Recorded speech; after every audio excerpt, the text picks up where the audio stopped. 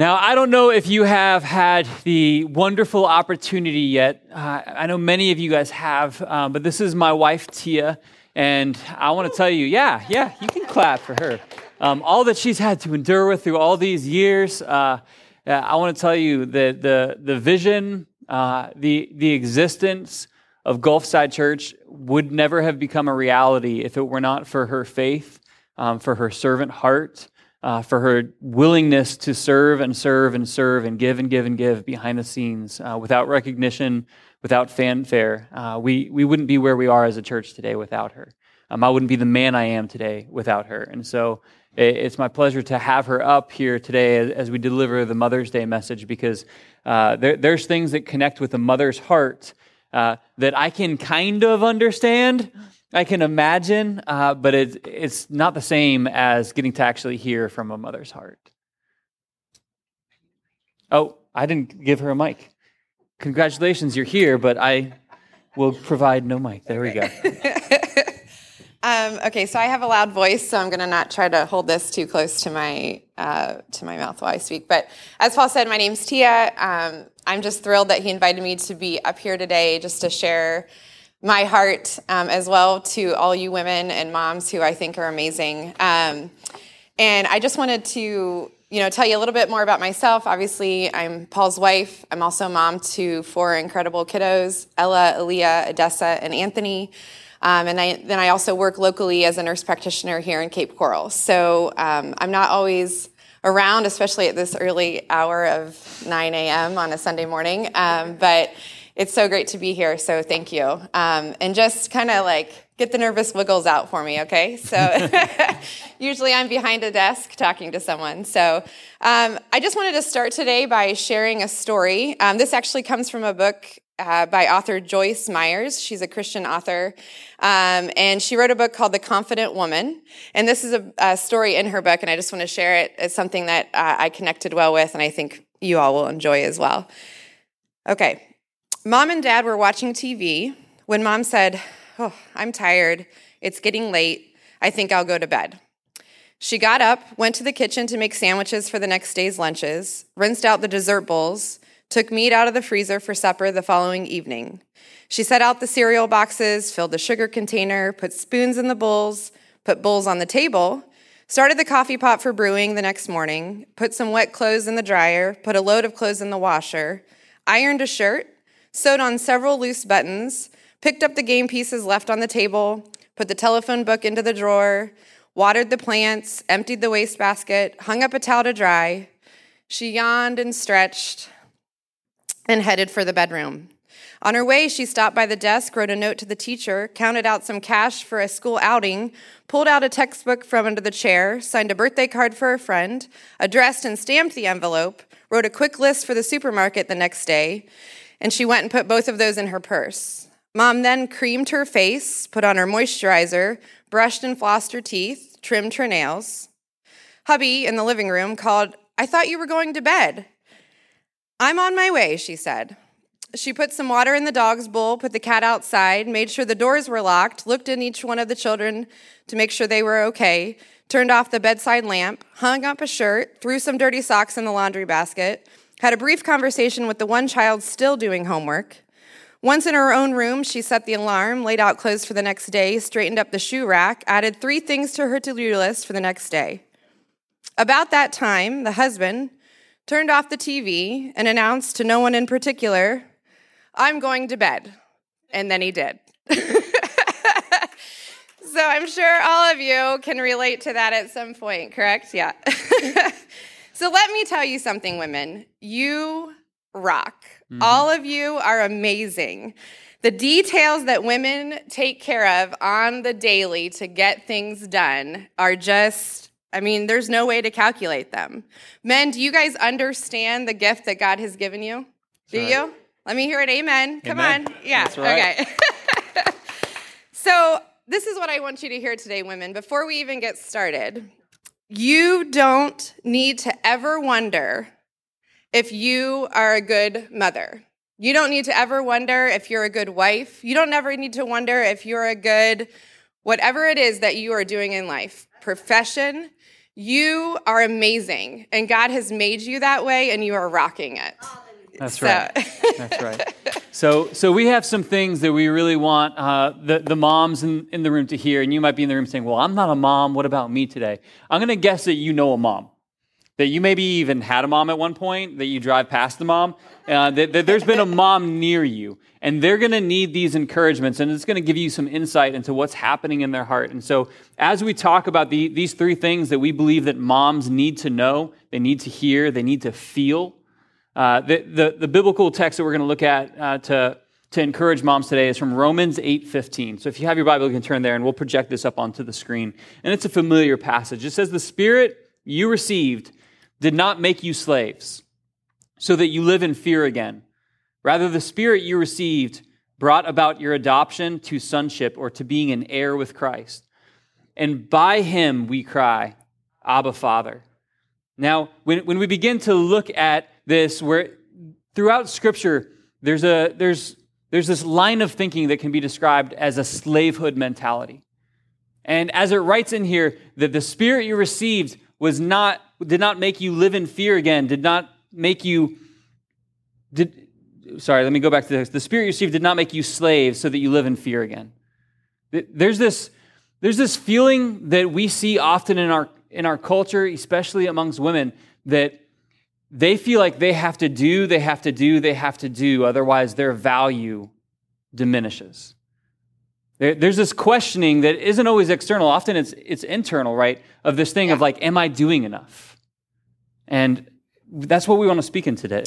Yeah, so, if I had the opportunity to sit down with you over a cup of coffee or an iced tea or a Diet Coke, whatever it is that you do, there's a couple things that I would want to say to you, woman to woman, mom to mom. And the first thing is, you're doing enough.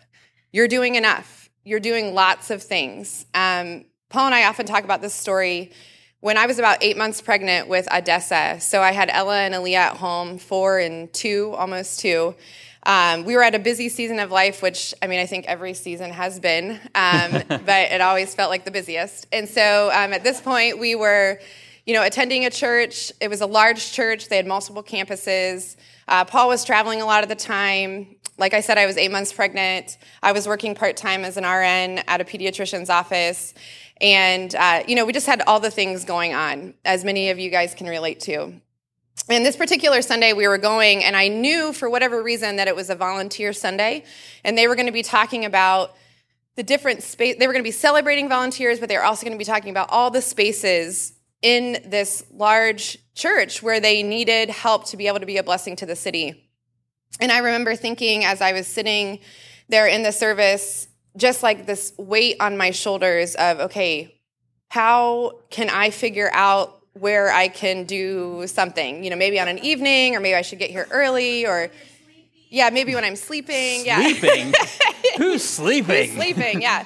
And I remember just, but wanting to add to what was going on and what the church was doing. And so as the pastor started speaking, he started talking about the different opportunities and the different spaces.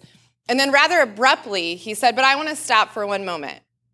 And he said, and I want to just speak to you. If you are a mom in the room with young children, he said, I want you to know now that this message is not for you. Because you, and I'm going to start crying, you are already doing the most important job that any of us could be doing. And I was going to say that it was the pregnancy hormones that made me cry, but I am not pregnant, so that's not what it was. But I remember just this feeling of validation from a leader, from someone I respected, who was looking, I felt, directly at me and saying, you are doing amazing things just in what you're doing. And this is not the season for you to do all these other things, because what you're doing right now is so, so important. That's right. That's right. And there is something that within our understanding and our identity of ourself that needs to be corrected when we think that in order to really be a child of the house, I have to continue to do. And kind of in the biblical model, there's at least 3, if not more, perspectives within the household when it came to doing work. There was the slave perspective, that this person does things because they have to, because they'll be beaten if they don't. And in this passage, it's saying the spirit that we're given, like we don't operate out of fear anymore. Fear is no longer the motivator.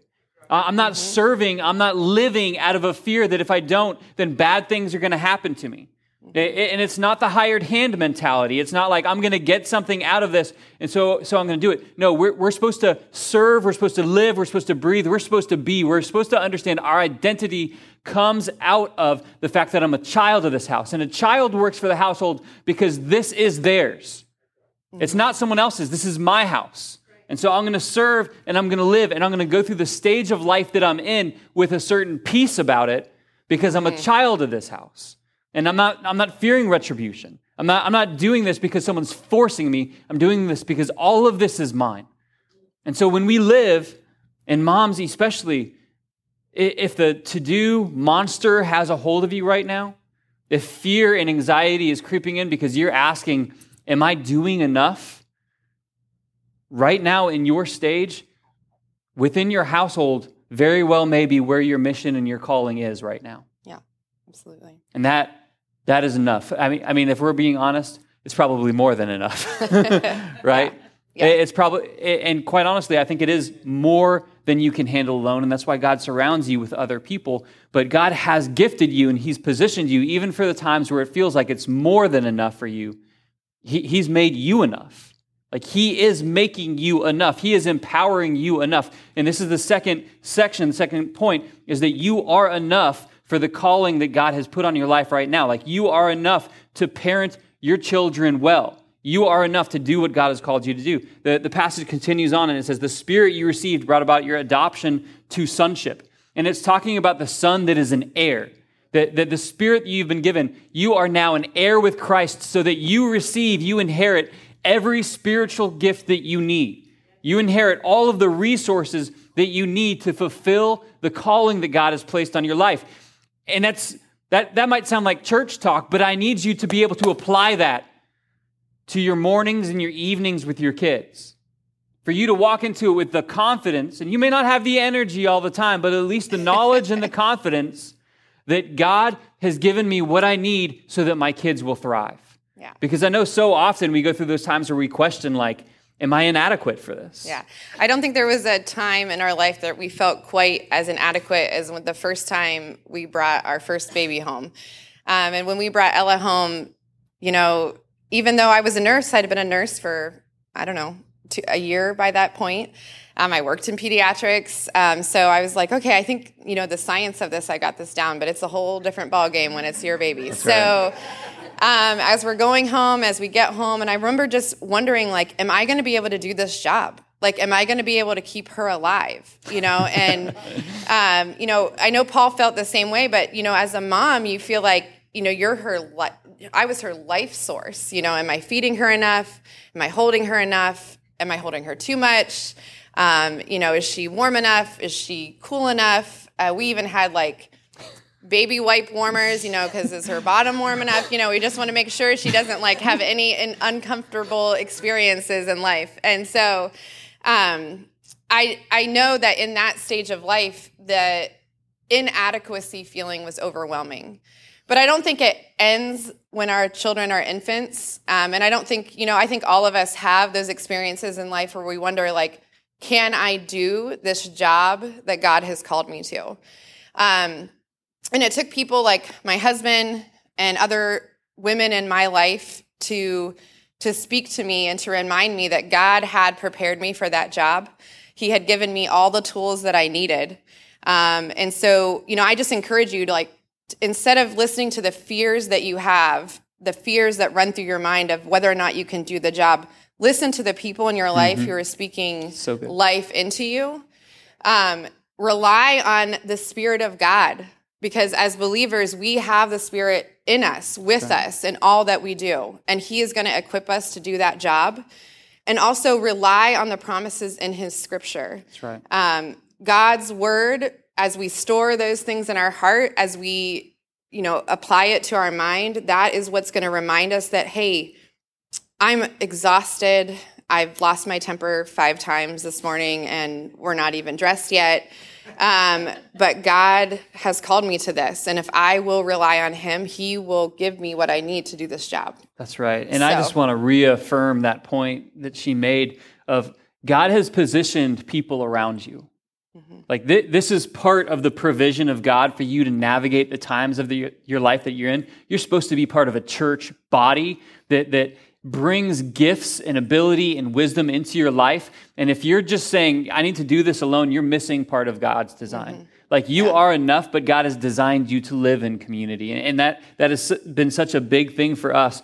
And I know that when there's multiple voices around, some of them are good and some of them are bad. You've got to find who are the people who God has given me that are speaking wisdom and life into me. Because we know when we hear someone else's voice, like, have you ever been or maybe you can imagine, I don't want to bring a specific bad memory to you, but can you imagine being at a ball field and your kid gets put out to play and all of a sudden you hear a parent start criticizing your child because their child is on the bench? I mean, like, how would the feeling when someone starts criticizing your kid? Not that anyone's ever criticized our perfect children, but I mean, like, what do you feel when you? Well, I mean, honestly, you feel like it's a criticism to you, and so I think the same is true with God. When we criticize ourselves and when we doubt ourselves, ultimately we're doubting our Father. Absolutely. We're doubting God, and the way that He has. Designed us to be. Yeah, so. Romans 14:4 actually speaks into that. And I love the way that this is said. Who are you to judge someone else's servant? Like, I mean, there's like a force. Like, who do you think you are right now? You're confused about the person you are, that you're judging someone else's servant. It's not yours to judge. And the passage goes on to say, to their own master, servants stand or fall, and they will stand, for the Lord is able to make them stand. Amen. And so if you're God's servant and you're sitting here criticizing yourself, criticizing who you are, criticizing who you're becoming, God in heaven is sitting there. Do you know who you are? Because you're not the master of this person. I'm the master. I've equipped them. I've gifted them. I've assigned them a calling and a purpose. And here you sit saying they can't do what I've said that they will do. Just like if you heard someone talking bad about your kid, you're going to be like, it's going to be hard to talk out of that mouth in a minute here if you keep going. God would look and say, it's not yours to criticize because you are mine. And I've positioned people around you. I've positioned my spirit inside of you. I've positioned the word of God accessible to you to give you wisdom so you can do what you've been called to do. You are enough for this season that's ahead. And really the last point we want to make too is we aren't perfect. None of us are perfect, and God knew that we weren't going to be. But He did, as we said before, He created us in His image, man and woman. He created them in His image. And so in that confidence that we go about our jobs that He's given us, we have to also remember that when we fail, because we will, and when our strength goes out, it's in our weakness that God prevails and God's power shows up.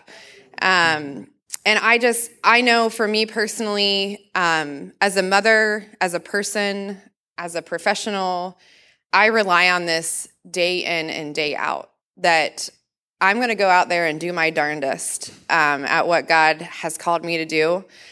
But I know at the end of the day that He's going to fill in those gaps. When we first moved to Southwest Florida, there was a lot going on again. I had just graduated with my master's. About 14 days later, I gave birth to Anthony. Passed your exam for nurse practitioner. And then about 6 weeks later, we packed up all of our family, chasing this dream that God had put in our heart to move to a city I had never heard of prior to like a year before. We didn't have jobs yet. We didn't have jobs yet, and we were moving down here, and we really were just full of faith that God had called us and He had an awesome plan. But I remember when we got down here and we were looking for jobs and we were getting settled in, you kind of run into things sometimes that just kind of catch you off guard, and it just sends the stress meter like off the charts. And for me, as mom, we got down here and we went to start the process of getting our younger kids enrolled in school. And I quickly realized that enrolling children in school in Lee County was a much different experience than any other experience I had ever had before. And that's not about the school system. It's just the way that it works. We moved from the Midwest where you lived here, and so you went to school there. Here, it was like you live here and you have 28 options as to where you may end up. And they all might be great options, but it feels like if you do this wrong, your kid's future could be ruined. Right. And so I was like, God, did you move us to Southwest Florida so that I had no idea where my kids are going to go to school and maybe to their educational demise, And so I had to have a moment, with God and just with myself and say, you know what, God, like, you called us down here and you're not going to miss this detail. You're not going to not take care of this. And just the idea too, as a mom, is I have to remember that as much as I love my kids, God loves my kids more. So there's not a health concern. There's not a detail about their education or their future or their friend group that God has not already seen and known of and is going to work out. And so that's something that I have to trust daily. But also, again, like in every other area of our life, God wants us to do the next right thing in front of us, and then he's going to fill in those other details. Yeah. And the way that we kind of summed this up that we want moms to know is that God's grace is enough. Yeah. Like his grace is enough. And when we hear grace, we often just think of the unearned love in regards to the forgiveness of sin. But we also know that we have grace for today. That God in his grace, like he supplies what you lack today, the strength that you need for today that you lack, there's grace for that. And he provides for your needs of what's going on today. In the passage, it says, and by him we cry, Abba, Father. And the connected point in there is that by Christ, by his Spirit, we are entered into this relationship with our Heavenly Father where we can cry out, Abba, Father, which Abba is a term, it's an affectionate term. It's like daddy in our culture. That we're positioned in this relationship with our Heavenly Father where we have this incredible closeness that, I mean, quite honestly, it makes theologians who understand the holiness of God very uncomfortable. I mean, it's just that close, that he's that great, he's that holy, that he's that powerful, but he's also that loving and that affectionate that he cares about the details of your day. Yeah. And so when things get difficult, and they will, when your children who are perfect all the time have that moment, and you have to come up with the strength to not join them in that moment. God's grace is enough. Amen. God's grace will fill the places where you have gaps. And I'm so encouraged by the Apostle Paul, who when he was in a moment of pain and struggle and cried out, God, will you just take this struggle away? The response he got in 2 Corinthians chapter 12, verse 9, but God said to him, my grace is sufficient for you, for my power is made perfect in weakness. Mm-hmm.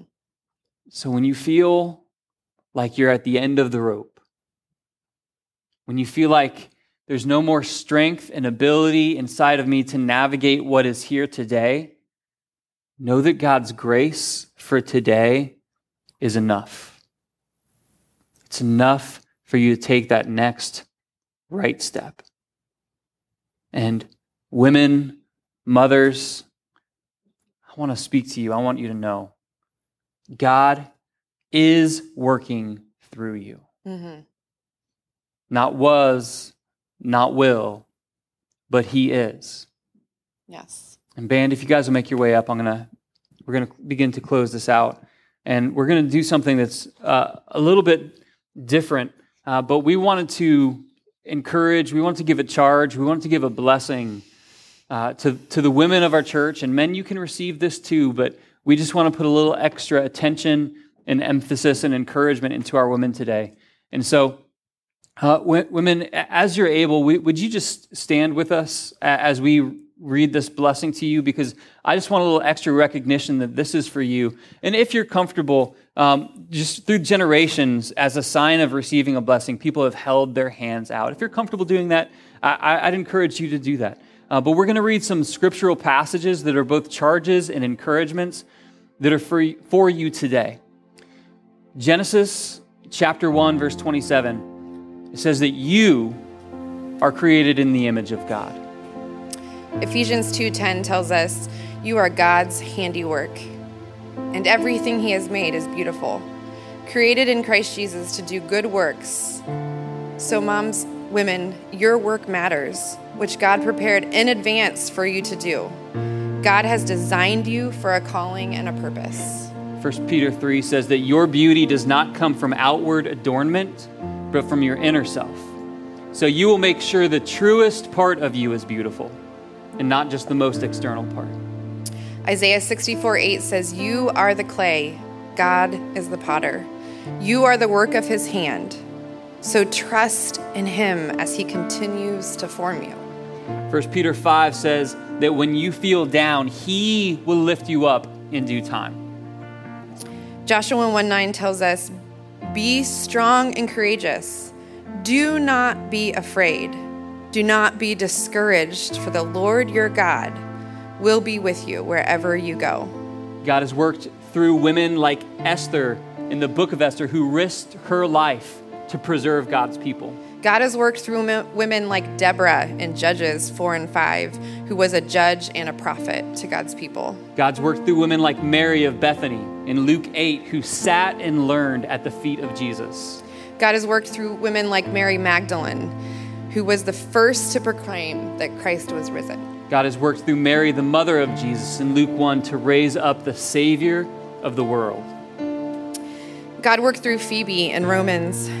She's talked about, she was a leader among the early church in Rome. God has worked through Priscilla in Acts 18, who was a teacher in the early church and helped correct Apollos when he got off track. God continues to work through women today, every day. God continues to work through you. And God has blessed each of you to be a blessing. So in the moments where you feel fear stepping in, you need to remind yourself that you have been blessed, that you are enough, you're doing enough, and God's grace is enough. So let us pray for you. Father, we ask your blessing, your encouragement, your protection. We ask for calling over these women that would lead them to continue to impact their families, this church, and this world. And we are thankful for the blessing that they have been to us. And we ask that they would feel and know your closeness today. We are thankful for the women you've placed in our lives. In Jesus' name, amen. Amen. Would you stand with us as we sing?